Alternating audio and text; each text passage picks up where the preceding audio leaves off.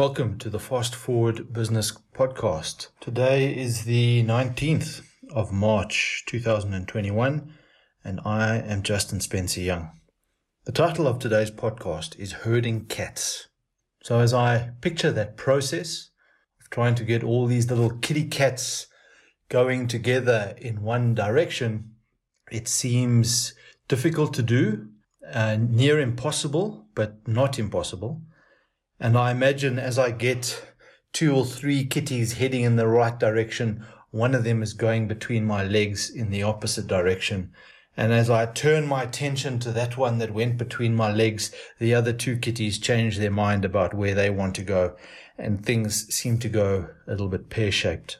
So how does this relate to the Fast Forward Business Podcast? And how does it relate to value creation? Well, I use this analogy of herding cats when I talk about returns in business. And the most common form of return that we talk about in business is this return on equity.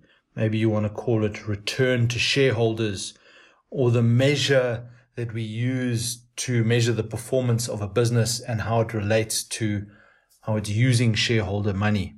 And return on equity at its heart, when you look at the formula, profit after tax, in other words, all the profits in the business once you've paid every single obligation other than anything to the shareholder, that profit after tax number, as a function of or divided by the equity invested in the business. So the important component there is the words equity invested, or as it's sometimes referred to as invested equity. I'm only interested in the money that the shareholder has put in the business and the retained profits over time. I'm not interested in any of the other equity components that find their way onto the accounting balance sheet, because all those things are candy floss and fluff that really don't tell us anything about the performance. So how does this relate to herding cats? There's some mathematical gymnastics that one can do in order to reveal what are the underlying components when measuring return on equity. And it turns out that there are 3 underlying drivers. The first and most obvious one is the profitability of the business, measured as a percentage of sales. Profit after tax divided by sales. The second variable is what I refer to as the activity. Activity is a measure of the amount of sales that a business generates by using the net assets on the balance sheet. Sales divided by net assets. Now you want that number, activity number, to be as high as possible. In other words, you want to generate as much sales as possible in relation to the asset base or resource base that you have. And the last one is leverage. And leverage is a function of how much debt is in the business. So we measured leverage by taking the total capital, in other words, the sum of debt and equity, and dividing it by the amount of equity in the business. And again, we must adjust for all those accounting things that accountants want to put in there that go in the equity box and the long-term debt that are not part of the invested capital. That is a whole process in itself. But the leverage is measuring the amount of debt. Now, here's how this translates into herding cats. Very simply, you can increase the leverage dramatically in a business.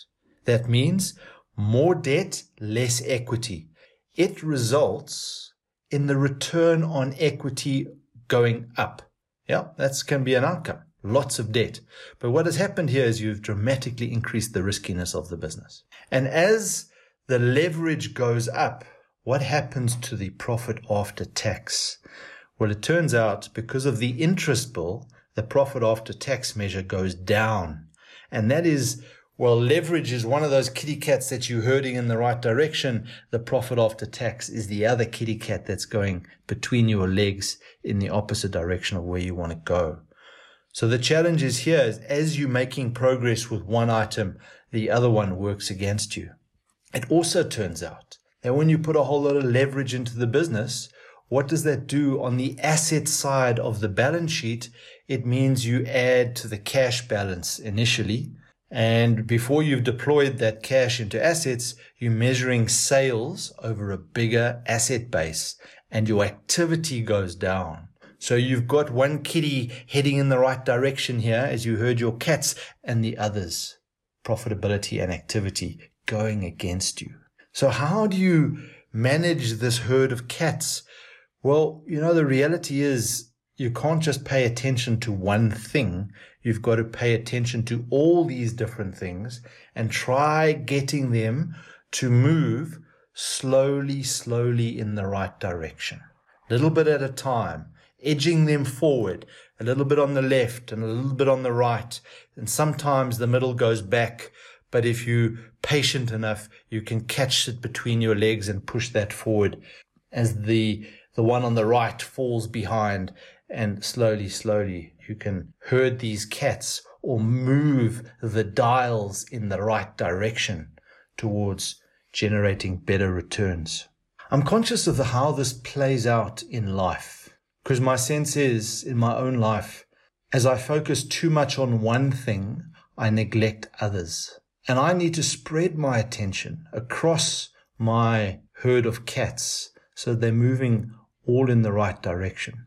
So I spend a lot of time thinking about, where do I need to apply my efforts next? What is in my basket of goods that need my attention? And how do I spread my time across those priorities so over time I can progress all of them in the right direction? And part of the challenge is if you measure these things too often or always at the same time of year, you might find that you can get misleading results, and you might need more time to notice improvement. And that's what I'm working on at the moment, in trying to change my time horizon from year to year, filling the diary, earning the revenue, rolling over to the next year, and getting on with the same exercise of herding these cats to the year-end post, and rather think of, how can I herd my cats to a target that is 5 and 10 years out. And what that allows me to do is to spend more time focusing on different levers rather than having to rush backwards and forwards between all of them because my finish line is so close. So that's my reflection today for the Fast Forward Business Podcast. And how are you herding cats in your life? Maybe you're doing it in your business. Maybe you're doing it in your personal life. And think about how you can do that differently if your goalposts are moved further away and you have the benefit of more time to engage with your herding activities. We'll see you on the far post.